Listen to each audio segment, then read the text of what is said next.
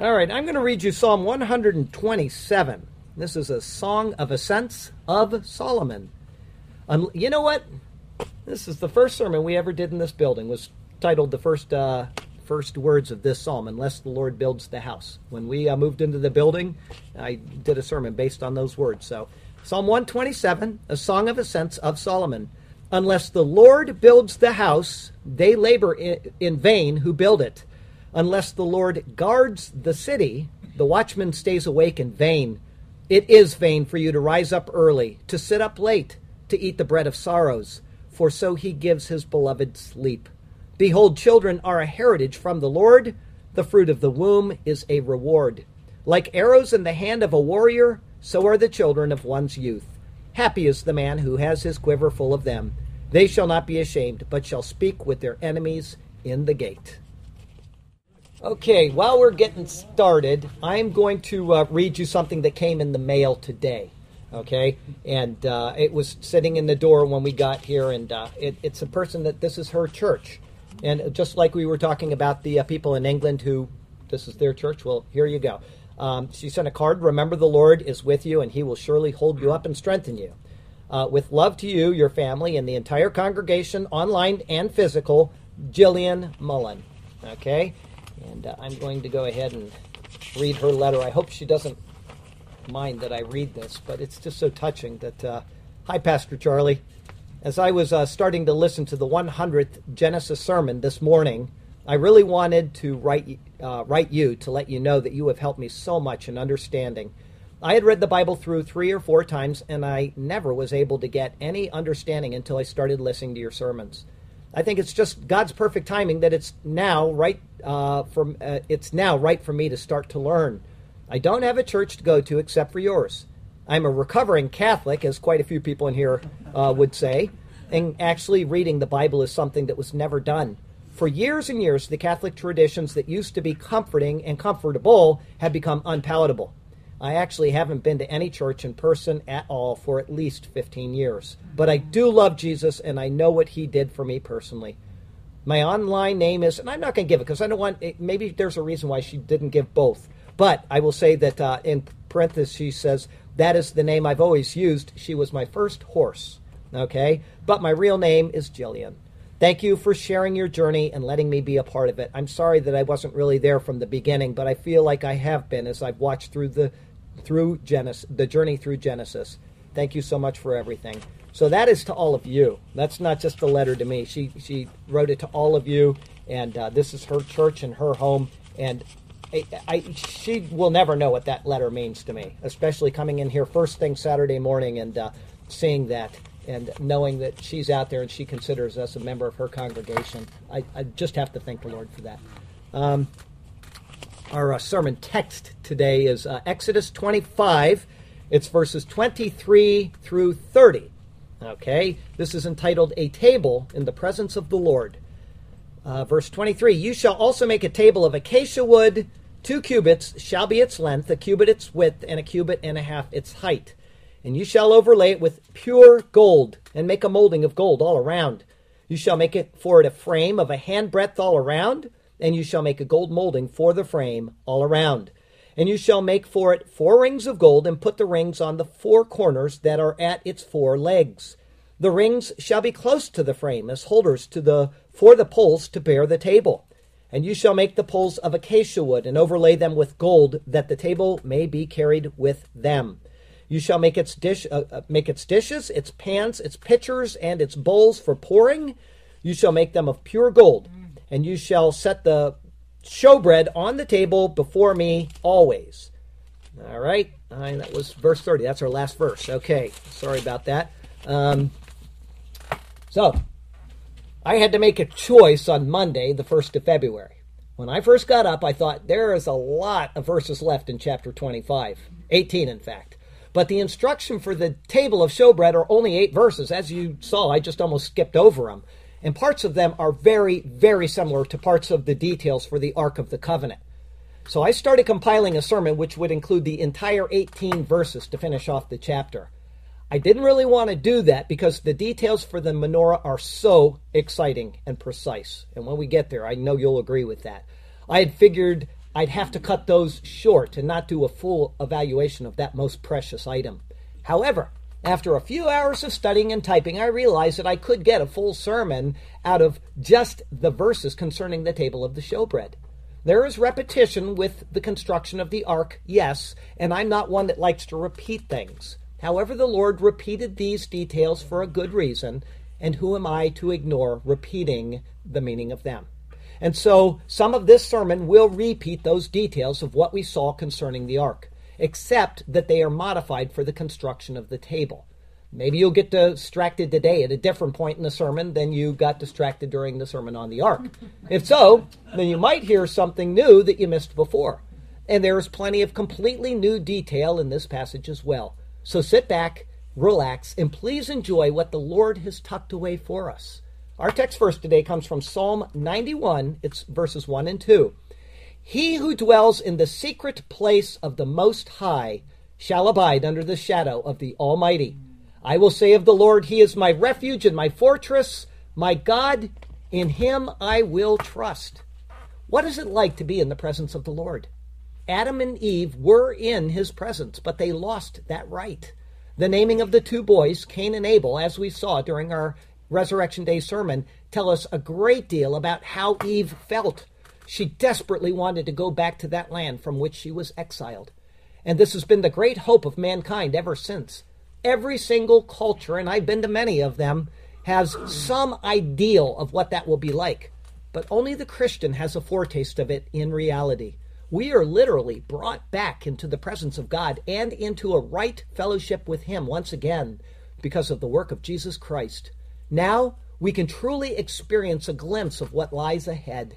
In Christ we are safe, we are secure, and we are heard.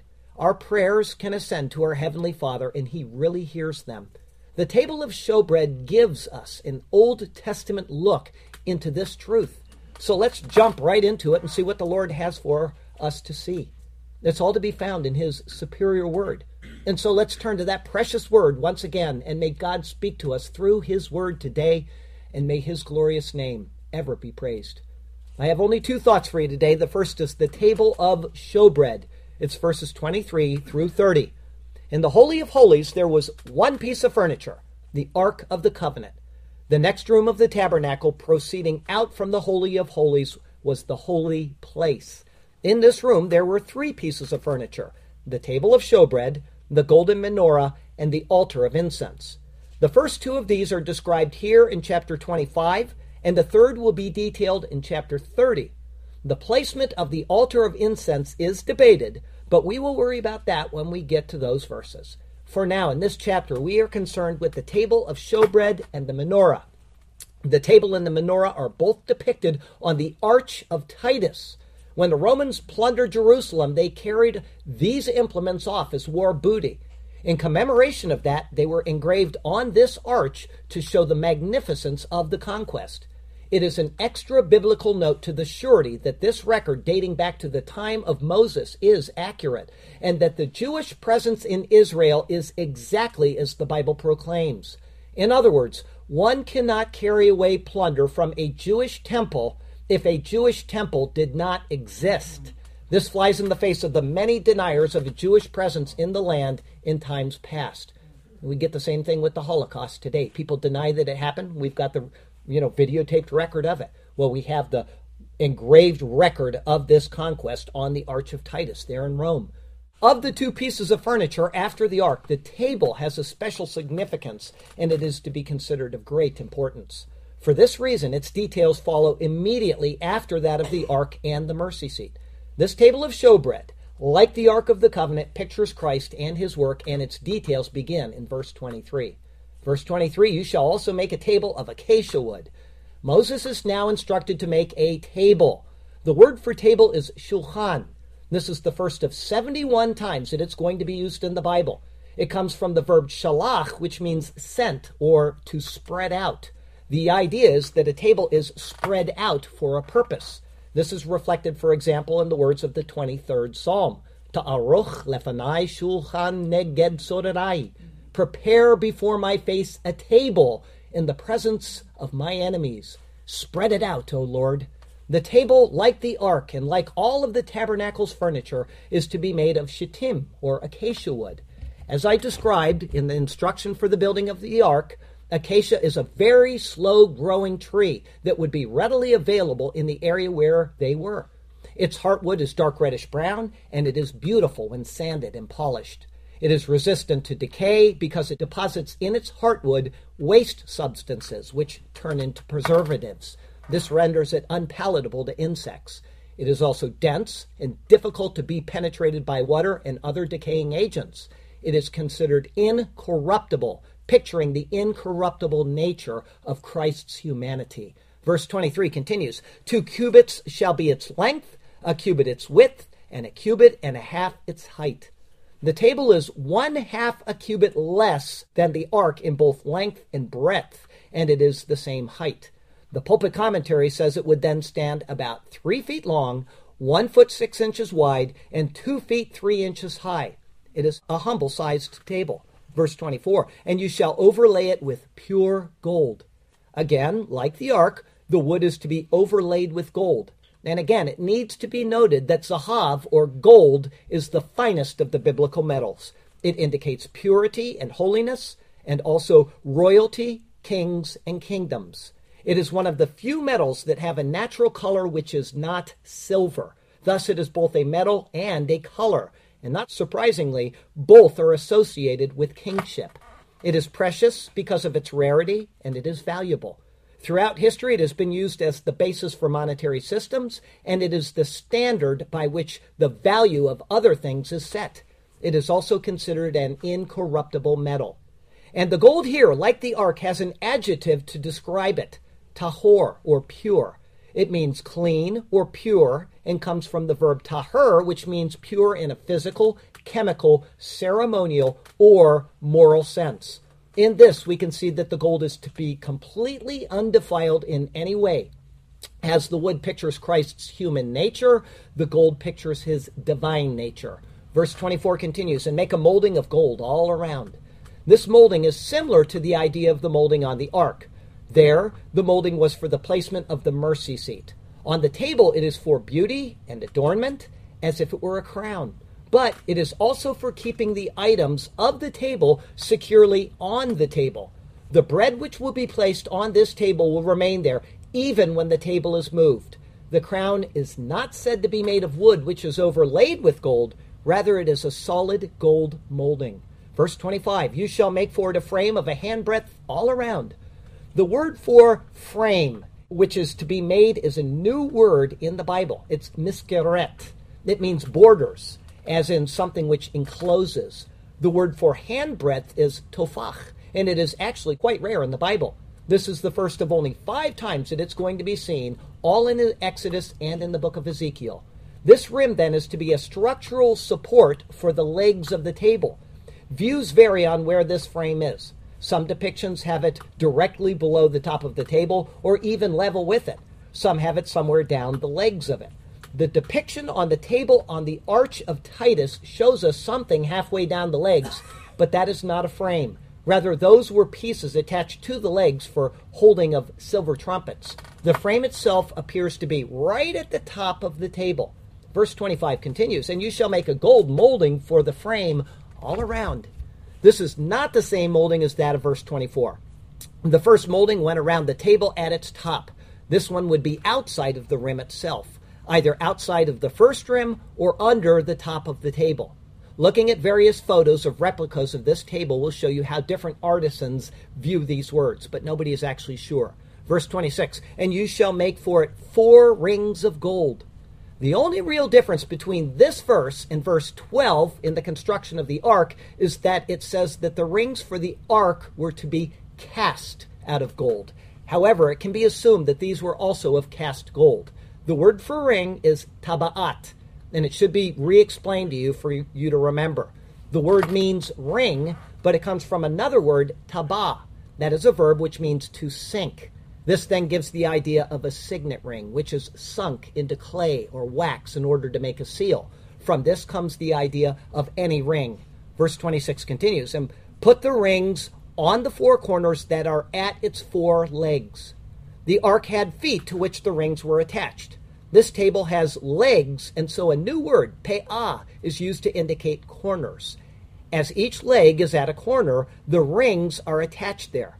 However, the rings are not at the top or the middle of the legs. Rather, it says, al-araba hapeot asher le-araba raglav, in the four corners that are on the 4 feet.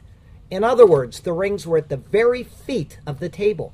When it was carried, like the ark, it would be completely elevated above those who carried it. No image that I looked at for this particular table accurately depicted this aspect of the table, but this is exactingly depicted on the Arch of Titus. Like the ark, it does not specify whether these rings are on the short side of the table or the long side of the table. However, the depiction on the Arch of Titus shows that the top is considerably longer than the legs. Therefore, they ran along the longer side of the table. Unlike the ark, the table would sit along the side of the holy place in a lengthwise manner. Therefore, even with the poles inserted, they would not interfere with the movement of the priests. Verse 27, the rings shall be close to the frame as holders for the poles to bear the table. These words can be interpreted in several ways. Because we have looked at the depiction of the Arch of Titus, we know what the table looked like. Therefore, these words are not correctly translated as close to the frame. As the poles were at the feet of the table and the frame was at the top, the word means something like opposite the frame or over against the frame. Barnes correctly says the rings were to be placed not upon the framing itself, but at the extremities of the legs answering to each corner of it. The rings were as far from the top of the border as the border was from the top of the feet. This then means that the poles were right at the bottom, and when it was carried, the entire table was carried above the carriers. Verse 28, and you shall make the poles of acacia wood and overlay them with gold. The same process for the poles of the ark is seen for the poles of the table. They were to be made of shittim, or acacia wood, and they were to be overlaid with gold. If you noticed, the same thing has occurred here as occurred in the description of the ark and the mercy seat. Neither the rings nor the gold of the poles has the adjective pure associated with them. Why? The answer is the same as for that of the ark, which I will re-explain later. Verse 28 continues, that the table may be carried with them. There is a difference between this and the instructions for that of the ark. In the construction of the ark, it specifically said this, the poles shall be in the rings of the ark, they shall not be taken from it. For this reason, many scholars come to the conclusion that the poles were removed from this table when it was placed in the tabernacle. This is how Jamieson Fawcett Brown states it. They say the staves, however, were taken out of it when stationary in order to not encumber the priests while they engaged in their services at the table. There is no reason to assume this at all, and every reason to assume otherwise. First, the fact that the rings were said to be cast on the ark and not for the table doesn't mean that they weren't cast. It logically follows that they were. Secondly, the reason for explicitly stating that the poles were to remain in the ark is because they in fact would be considered as encumbering the movement of the priest in the Holy of Holies. Logically, one would think that they would be removed so that the priest wouldn't have to walk around them or between them in order to apply the blood on the mercy seat. But that is what was expected. And third, it has already been shown that the poles were alongside the longer side of the table. Its placement in the holy place means that the staves would in no way encumber the movement of the priests, even if they remained in the table. Considering what they picture, there is every reason to assume that they were not taken from the table, even at rest. Verse 29, you shall make its dishes, its pans, its pitchers, and its bowls for pouring. Each of these words, ke'ara or dishes, kasa or pitchers, and menakit or bowls are used for the first time in the Bible. The word kaf or pans is a very common word which simply means hands. However, this is the first time that it's used in this sense. Ke'ara or dishes is used 17 times and only in Exodus and Numbers. It comes from a word which means to tear or to cut out. Thus, it is probably something hollowed out like a shallow bowl. These were probably used for bringing the loaves of the bread to the table. Kaf or pans simply means hand. Thus, it is something like a hand. Some translations say spoon, but pan or maybe even cup seems more likely. These would have been used to hold incense, which was placed with the bread. Kasa, or pitchers, comes from an unused root word meaning to be round. And so it is a jug or a pitcher. It is a rare word used only 4 times in all of the Bible. These would have been used for pouring out drink offerings in conjunction with the changing of the loaves each week. Menachit, or bowls, indicates a sacrificial basin for holding blood. In this case, it would be wine, as if in a drink offering. It is also a rare word. It's only found 4 times in the Bible. Like the previous word, these would have been used for pouring out drink offerings in conjunction with the changing of the loaves each week. Each of these is noted as for pouring. The word for pouring is nasak, and it means to cover. Thus, when something is poured out, it covers something else. This word has only been used 1 time so far, in Genesis 35, where it said this: "So Jacob set up a pillar in the place where he talked with them, a pillar of stone. And he poured a drink offering," that word, "on it, and he poured oil on it. And Jacob called the name of the place where God spoke with him, Bethel." It is obvious that the table of showbread was used not only for the display of bread, but it is where these instruments were placed in conjunction with the rituals which accompanied ministering to the Lord. 1 bowl is seen atop the table in the depiction on the Arch of Titus. Verse 29 continues, "You shall make them of pure gold." Like the gold for the construction of the table, only the finest and purest gold was to be used for these items. They were to be used in the service of the holy place, and each is given as a picture of the Lord, his work, his church to come. Verse 30 finishes our verses today, "And you shall set the showbread on the table before me always." From this verse, we derive both the object of the table's use and the name which we ascribe to the table, it being called the table of showbread.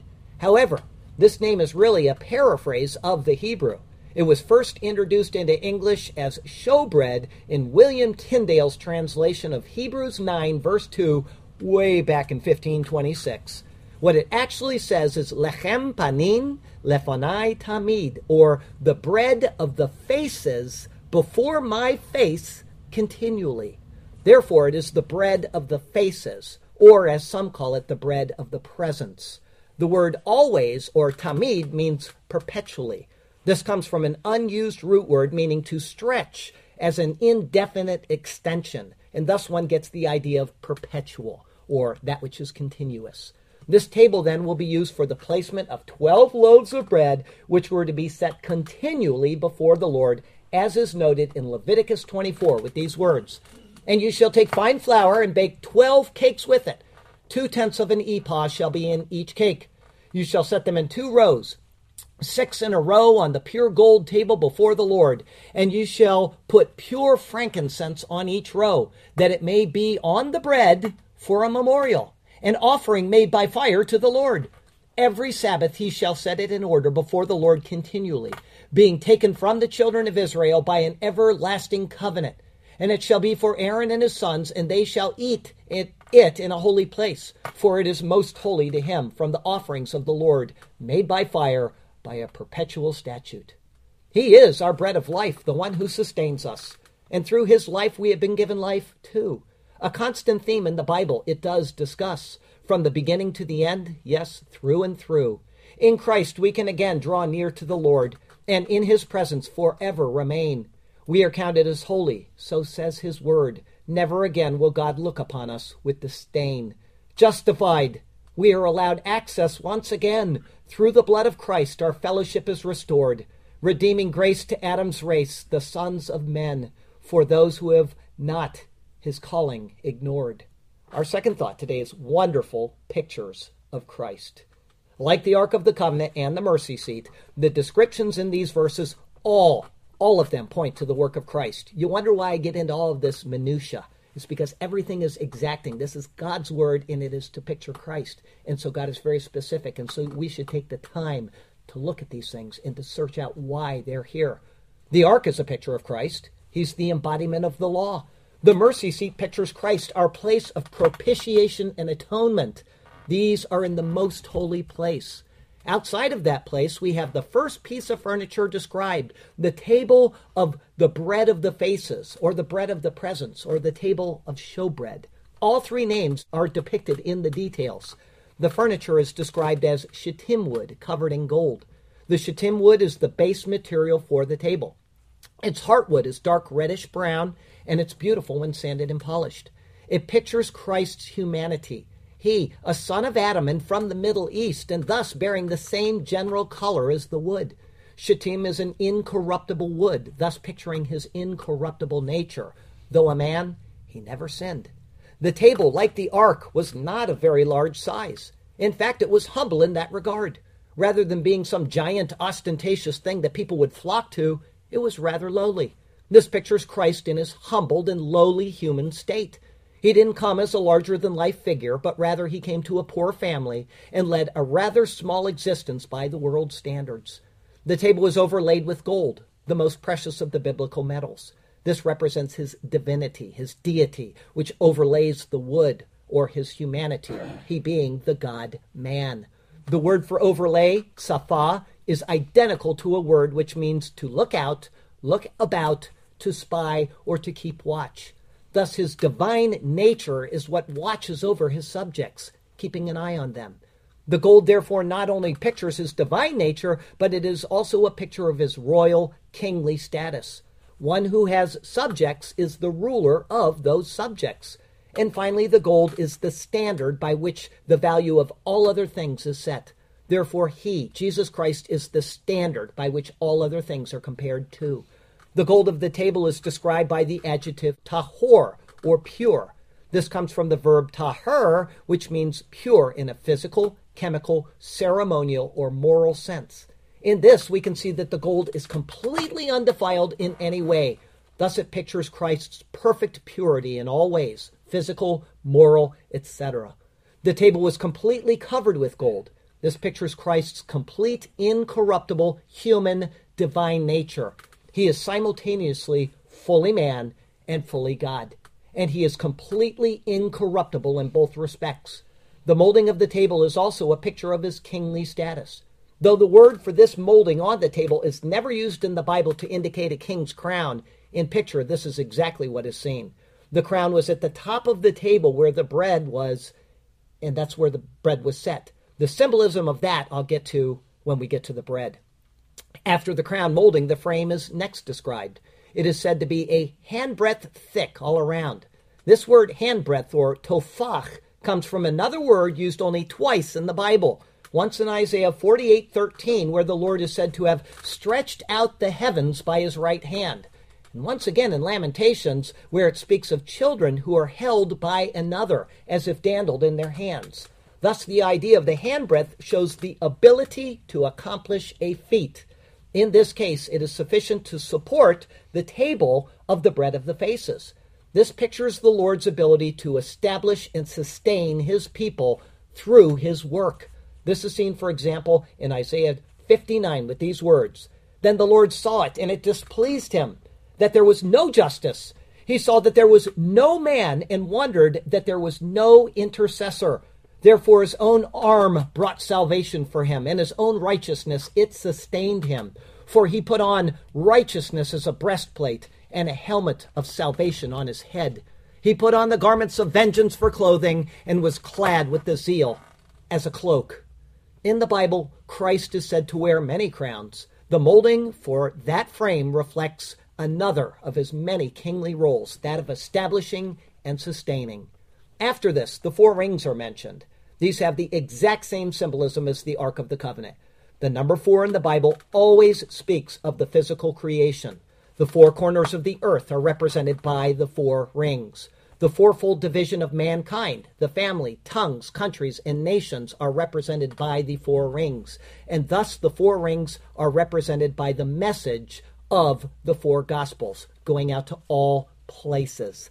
The ring is the symbol of authority as a signet. Just as a signet sinks into wax as a sign of authority and a testimony of the king's rule, the four Gospels sink into the hearts of man and are a testimony and authority of the rule of Christ the King. These rings are attached in the four corners that are on the 4 feet. These 4 feet, then, are the 4 Gospels which are taken to the ends of the earth, or the 4 corners of the earth. They are the written record of the work of Christ from which the message of him is derived. The placement of the rings at the feet of the table thus elevates the table above those who carry it. It is a picture of exalting the work of Christ above all else. As our feet move, carrying the gospel, Christ is elevated to his proper position as well. In other words, we should all be out there evangelizing and telling people about the work of Christ. The poles of the table, or bad, are that on which the table rests as it's being carried. The number 2 in the Bible indicates that there is a difference in things. They contrast, and yet they confirm. There is the heavens and the earth. They contrast, and yet they confirm the extent of creation. There is man, and there is woman. They contrast, and yet they confirm the totality of humanity. The word bad means alone. There are 2 poles which together support the one table. The table pictures Christ, and thus they are what makes Christ mobile to the world as the word is carried out. They are the 2 testaments of the Bible, each of these carrying him. They contrast the law and grace, but each supports the whole and confirms the message of him. And each is made of the same materials, shittim wood and gold. Together they proclaim the dual nature of the coming Messiah and the Messiah who is come. He is the God-man. As the 4 Gospels are the transition from the Old to the New, it is the 4 rings attached to the 4 feet to which the 2 testaments are affixed. You can see testament here, and the Gospels are right in the middle. It's a picture of the Bible that's being made there. As Christ is the king, the carrying of the table on the poles pictures the palanquin which a king would have been carried around on. He is the king depicted in those 4 Gospels, which are tied to the 2 testaments of the Bible. As the table can only be carried by 2 poles, not just one, it teaches us that should we remove either or both testaments of the Bible, we would not have a proper presentation of who Christ is. Without one or the other, we would have a faulty view of him. And without either, we'd have no knowledge of him at all. The reason why the adjective tahor, or pure, is not used to describe this gold is because the Gospels and the 2 Testaments have been handled by man. They have our taint in them, even if they are the inspired Word of God. How often have I highlighted to you the errors in the King James Version, each time I find one, or the New King James Version, or in the many other translations that we refer to? Though the Word of God is pure, man's hands and his fallible interpretations have been used in the process of sharing it. The lacking adjective is no mistake. Instead, it is another picture for us to understand. After this, the 4 items for the service of the table were mentioned: the dishes, pans, pitchers, and bowls. These were to be used for the bread, incense, and wine which accompanied the ritual surrounding the weekly bread offering. Although these are going to be described later and their symbolism will be fully addressed at that time, a quick look at them now will help us see the purpose of this table. It and the provisions are all types of Christ. The bread pictures Christ explicitly in the Bible. First, he was born where?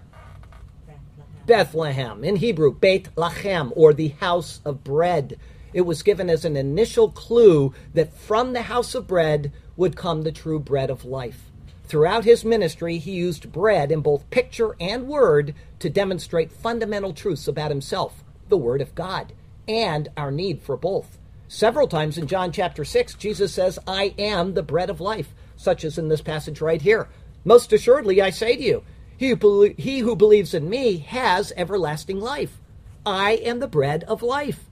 Your fathers ate the manna in the wilderness and are dead. This is the bread which comes down from heaven, that one may eat of and not die. I am the living bread which came down from heaven. If anyone eats of this bread, he will live forever, and the bread that I shall give is my flesh, which I will give for the life of the world." This now explains why the poles run along the longer side of the table rather than the shorter side. It is because this table, unlike the ark, is being carried as a funeral bier. Christ died as our bread of life. Only in his death can we have this life. This is why when we take the Lord's Supper, it says we proclaim his death until he comes. Every detail is perfectly ordered and arranged. The fact that there are 12 loaves shows the totality of his church. Bullinger defines the number 12 as a perfect number, which signifies perfection of government or of governmental perfection. It is found as a multiple in all that it has to do with rule. And this is exactly what the bread signifies. The bread of the faces pictures those who are all the subjects of their king. As we are in Christ, we are, as Paul notes in the New Testament, a part of the same lump of bread as that of the first fruits, meaning Christ. Here's one such verse from 1 Corinthians 15. But now Christ is risen from the dead and has become the first fruits of those who have fallen asleep.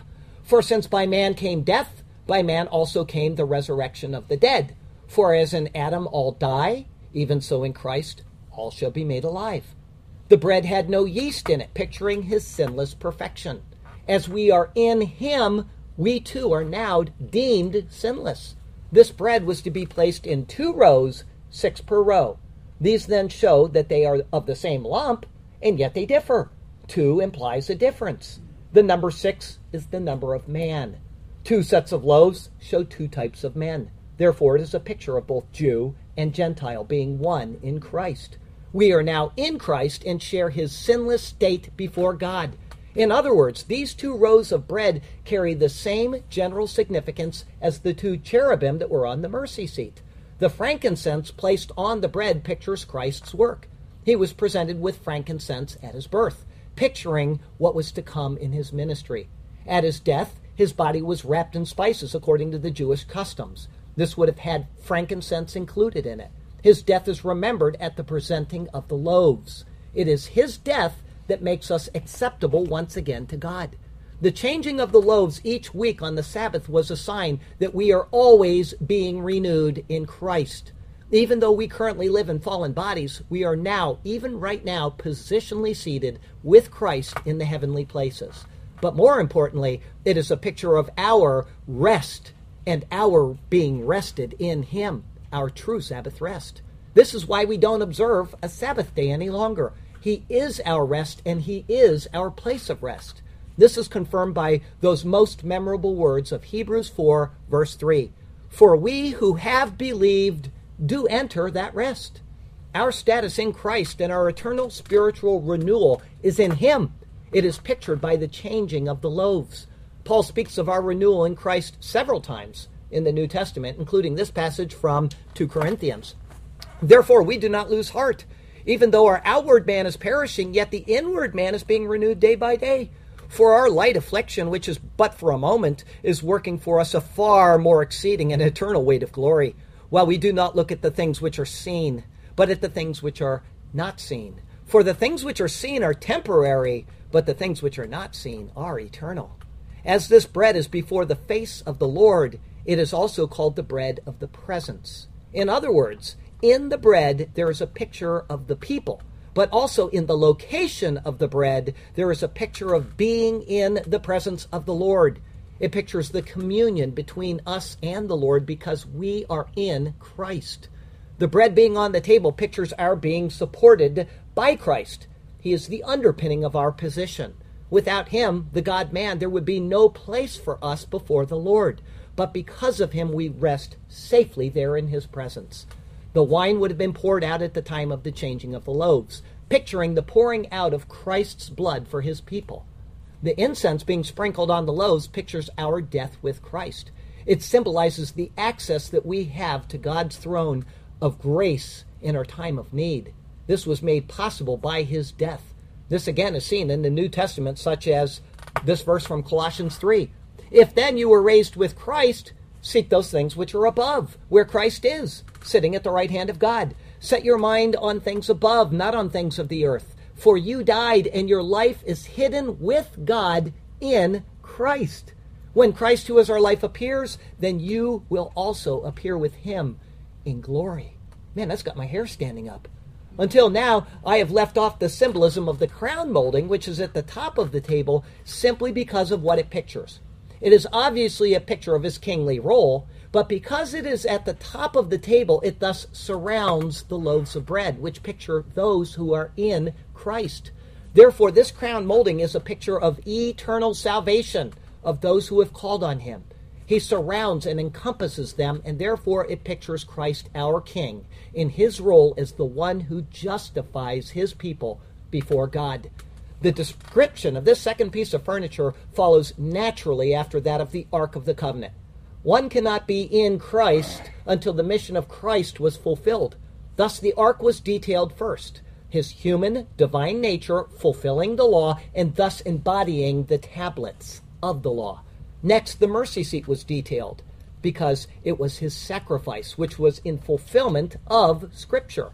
Once that was accomplished, he began his next role, that of being our bread from heaven. We can now participate in his life by receiving his work. From that, we become a part of the lump of bread, his body. Our lives are now literally, and I mean if you've called on Jesus Christ, your life is now literally in the presence of God. And our prayers, pictured by that frankincense, are now acceptable to God. From this marvelous aspect of his work, we're going to move on next week to that pictured by the menorah, the golden lampstand, which will complete this particular chapter. We're going to hope for wonderful things in that passage as well, and I assure you there are. What we should learn from the repetition of these many same themes as the construction of the ark is that we are being asked to remember the truths that they reveal.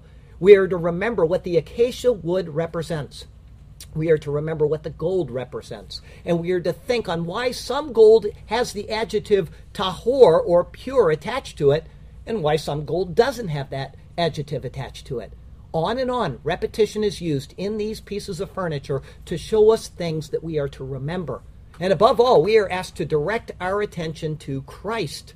It is he who is the subject of every picture that we see. If we can remember this, then our continued studies throughout the rest of the Bible will all make complete sense. And as God wants us to see Christ, it is an indication that he wants us to receive Christ. In so doing, we will be pleasing to him once again. Without the Son, no man can be pleasing to the Father. And so be sure to call out to him for forgiveness of your sins. And then come forward and share in the Lord's table, a memorial of the giving of the true bread of life. If you've never asked Jesus Christ to be your Savior, God is showing us these things for a reason. All of this detail, and you read these passages and you think, oh, I just can't stand anymore reading. It's meticulous and all these details. And why did God do this? It's because he wants us to see the intricacy of what he has done in human history. You think this is complicated? Try theology. Try arguing with people that disagree on what the toe on the beast of the, over there means. It's a complicated book. Some people think that the Nephilim are angels. Some people think they're the sons of men. Which is true and why? Why do we argue these things? It's because people don't sit down and go through the details.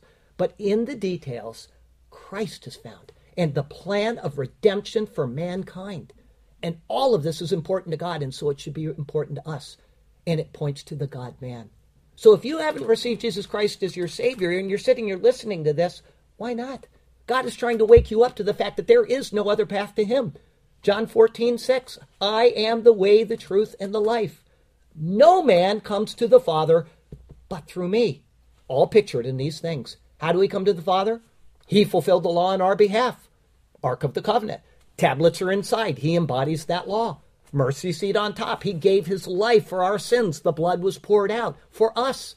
And then what happens? We receive him, our bread of life. We take it in and we say, I want what Christ did for me. I want to be reconciled to my heavenly Father. Pictured by this table that we're looking at today. And if you do that, on the top of the table is this little thing that goes around it. Eternal security. It's a fence for us that he will never lose us. He will never lose his grasp on us. But this is what Christ did. But you cannot be a part of what God is doing in the world unless you call on Christ as your Savior. Please do that today. Please just say, I want to be reconciled to my Father through Christ. I'm tired of working my way to heaven. Man, you'll be working a long time and you'll never get there. It's an infinite gap between us and him. But Christ is God and Christ is man. And so he can bridge that infinite gap back to his heavenly Father. Do it today. Our closing verse comes from 1 Corinthians chapter 10. It's verses 16 and 17.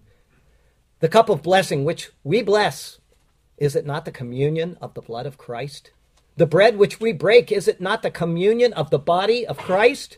For though we, many, are one bread and one body, for we all partake of that one bread. Christ the bread, two sets of loaves, Jew and Gentile, brought together in him. Wonderful stuff. Next week, Exodus 25, it's verses 31 through 40. Something surrounded by a wonderful aura. It's entitled The Menorah. That'll be our 70th Exodus sermon. The Lord has you exactly where he wants you. He has a good plan and a purpose for you. Even if a deep ocean lies ahead of you, he can part the waters and he can lead you through it on dry ground. So follow him and trust him, and he will do marvelous things for you and through you. Our poem today is called The Bread of the Presence. For those of you who have never been to one of these sermons before, every time I do a sermon, I take the verses out of the New King James Version and I make them into a poem form. So if you follow along with the New King James Version, you know exactly where you are in the poem. Okay, and I've done a whole poem on the book of Genesis, and now we're doing one on the book of Exodus. 70 poems so far. Let's see. The bread of the presence. You shall also make a table of acacia wood. 2 cubits shall be its length. That will be just right. A cubit its width, this is understood, and a cubit and a half its height. And you shall it with pure gold overlay, and make a molding of gold all around, just as I say. You shall make for it a frame of a handbreadth all around, and you shall make a gold molding for the frame all around. Its appearance will astound. And you shall make for it 4 rings of gold, and put the rings on the 4 corners that are at its 4 legs. Do this as I have told. The rings shall be close to the frame. This is where, as holders for the poles, the table to bear. And you shall make the poles of acacia wood, and overlay them with gold, that the table may be carried with them, as is understood. You shall make, as you are now told, its dishes, its pans, its pitchers, and its bowls for pouring. You shall make them of pure gold. And you shall set the show bread on the table always before me, as to you I have said. A marvelous table in its purpose and design, a table for bread to be used in the presence of the Lord. And what it pictures is wonderfully sublime. Such beautiful pictures of Christ are found in this word. Lord God, how good it is to know that we can now rest in your presence because of the work of Jesus. It was he who went to the cross, completing the test, and his work now restores access to you for us. We thank you and praise you for this wondrous glory which you have revealed to us through the gospel story. Hallelujah and amen. Heavenly Father, we do thank you for this wonderful, wonderful picture of Christ, our bread of life. Every detail of it, which seems so tedious when we don't understand what's being pictured, but if we just remind ourselves, Christ, you want us to see your Son. You stepped out of eternity and you entered the realm of humanity in order to redeem us to yourself. Oh, what marvelous pictures there are. Thank you for these. Thank you for opening our eyes to them. Help us to pursue your word all our days and to just follow you where you lead, never straying from your path for us. Lord, we thank you. We love you. We praise you. We exalt you. And we do so in the name of Jesus Christ. Amen.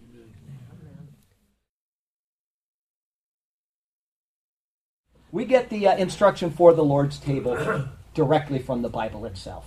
Okay, it's from 1 Corinthians chapter 11. And today we had some talks about transubstantiation, not con, which is Luther. But it's a good time for us to today, because I do this once or twice a year, and because you brought it up, and I think you mentioned something about it as well, transubstantiation, is to go through what we believe and why. And this will only take a couple minutes. There are 4 predominant views. There are many lesser views, but there are 4 prominent views on what this represents. If you hold to Roman Catholic teaching, which is completely wrong, completely, and there's a reason for it. It's a biased teaching. It's let me tell you, it's got them in bondage. But they say that this literally becomes the body and the blood of Jesus Christ. It is a reenactment of a bloody sacrifice. We are re-crucifying Christ all over again through this, what they perceive is the Mass. Okay? When you take this, it literally becomes his body and his blood in your mouth. Even though it still tastes like bread and wine, the whole thing is goofy. You know, and if that's true, then I'm guilty, because every week I take whatever's left and that's my lunch. And I eat it on the way home, and then when I get done, there's all this stuff in the bottom of it, and I put it out the door, and I go, and so I'm really doing something bad if that's true. So it's not true. Okay, it is not the body. It is not transubstantiation, meaning transforming from Christ into your mouth his body. The second is the Lutheran view, which is consubstantiation. And I think so that he wouldn't get branded as a heretic, he kind of made this funny thing so that he wouldn't go too far away from what the Catholics said. But consubstantiation Think of fire in metal. This gets really hot, and Christ is in there. It's like fire in metal. So he is there in the elements. It's just not his literal body and blood. It's kind of confused, but that's fire in metal is probably the best way of explaining that. The third view, prominent view, is Calvinism. Teaches that he is spiritually present with us when we take these elements. Okay? Now, that causes a couple problems. This is not well thought out. Jesus, tells us that if we want to pray to our Heavenly Father, go lock ourselves in a closet, and we can do it. And he's obviously there if he's hearing our prayer. So Christ is everywhere. He's not more somewhere at any one time. He just responds differently. He's everywhere. His Holy Spirit is everywhere at all times. So saying that he is spiritually present when we take these elements means that he's not spiritually present any other time. That's just wrong. The fourth view is the correct view. It's the Swengali view, or it's predominantly Baptists. And they say that Christ is symbolically present in this body and bread. Okay? How do we know that's true? Where do we get our doctrine from? Do we get it from some guy that makes stuff up in the Vatican? No, we get it from this book right here. And what did Jesus do on the night when he was betrayed? Just before, he held these things in his hand and he said, "This is my body and this is my blood." Well, obviously it wasn't his body and it wasn't his blood. He was making a spiritual application about these things. So we are symbolically representing his body and his blood. Does everybody understand? That's a very brief explanation off the top of my head. But this is the reason why we come here, is to remember what Christ did. We remember his death until he comes, and it is only a spiritual picture of that. It's not actually those other three things. Anyway, from 1 Corinthians chapter 11, Paul writes these words. He says, "For I received from the Lord that which I also delivered to you, that the Lord Jesus, on the same night in which he was betrayed, took bread. And he would have given thanks over it. He would have said these words, Baruch atah Adonai Eloheinu melech haolam hamotzi lechem min haaretz. Blessed art thou, O Lord our God, King of the universe, brought forth bread from the earth." And he broke it. And he said, "Take and eat. This is my body, which is broken for you.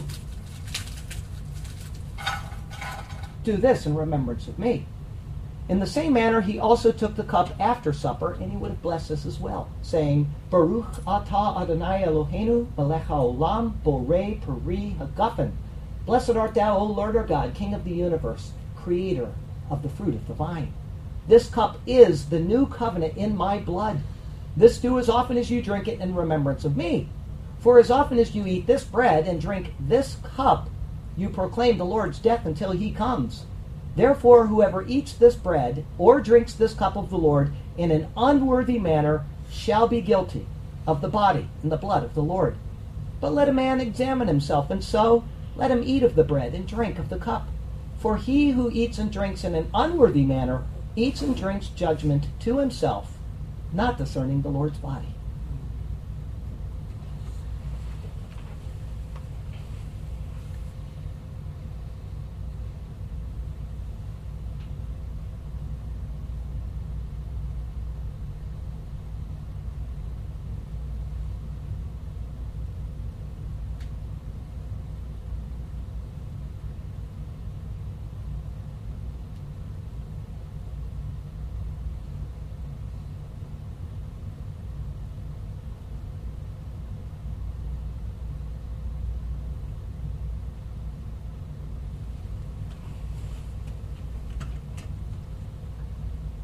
The body and the blood of the Lord Jesus Christ.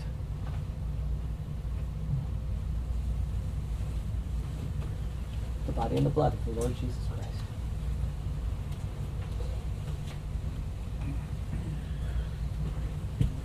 The body and the blood of the Lord Jesus Christ.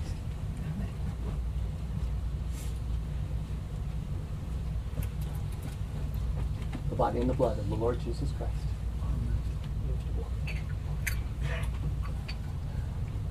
The body and the blood of the Lord Jesus Christ. The body and the blood of the Lord Jesus Christ. The body and the blood of the Lord Jesus Christ.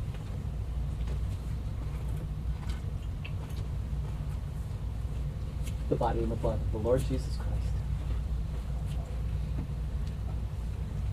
The body and the blood of the Lord Jesus Christ.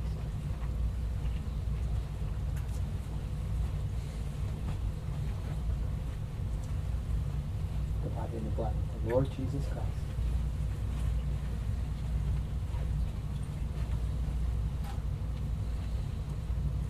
The body and the blood of the Lord Jesus Christ.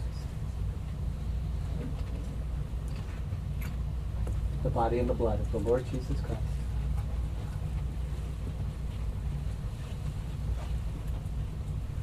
The body and the blood of the Lord Jesus Christ.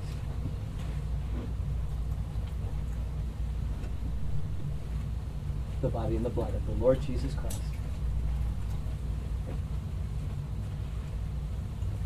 The body and the blood of the Lord Jesus Christ.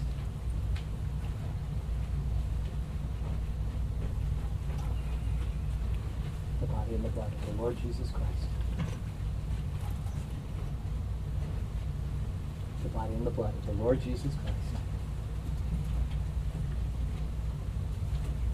The body and the blood of the Lord Jesus Christ.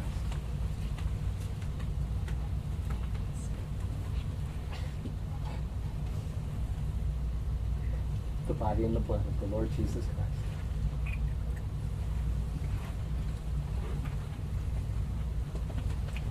The body and the blood of the Lord Jesus Christ.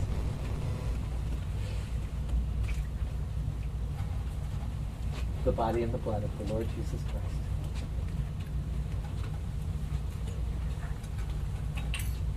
The body and the blood of the Lord Jesus Christ.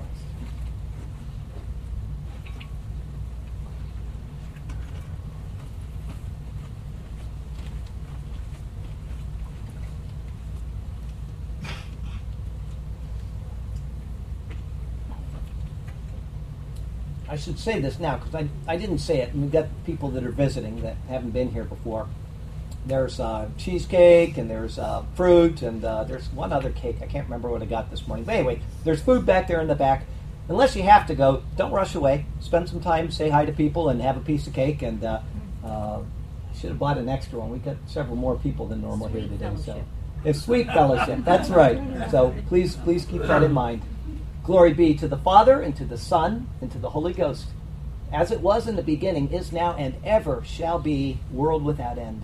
Amen. Amen. Heavenly Father, we do thank you for this chance to participate in the table pictured so long ago, out in the wilderness, with a group of people that you chose to show us hints of yourself and what you would do for us in human history. And that law that stands opposed to us, set aside through the work that he accomplished for us. And we thank you, Lord. We thank you for that we're free to worship you in spirit and in truth, and that we have an eternal hope, which is guaranteed not someday in the future, but right now, because of what he did. Thank you for that. We love you, we praise you, we exalt you, and we do so in Jesus' name. Amen. Amen.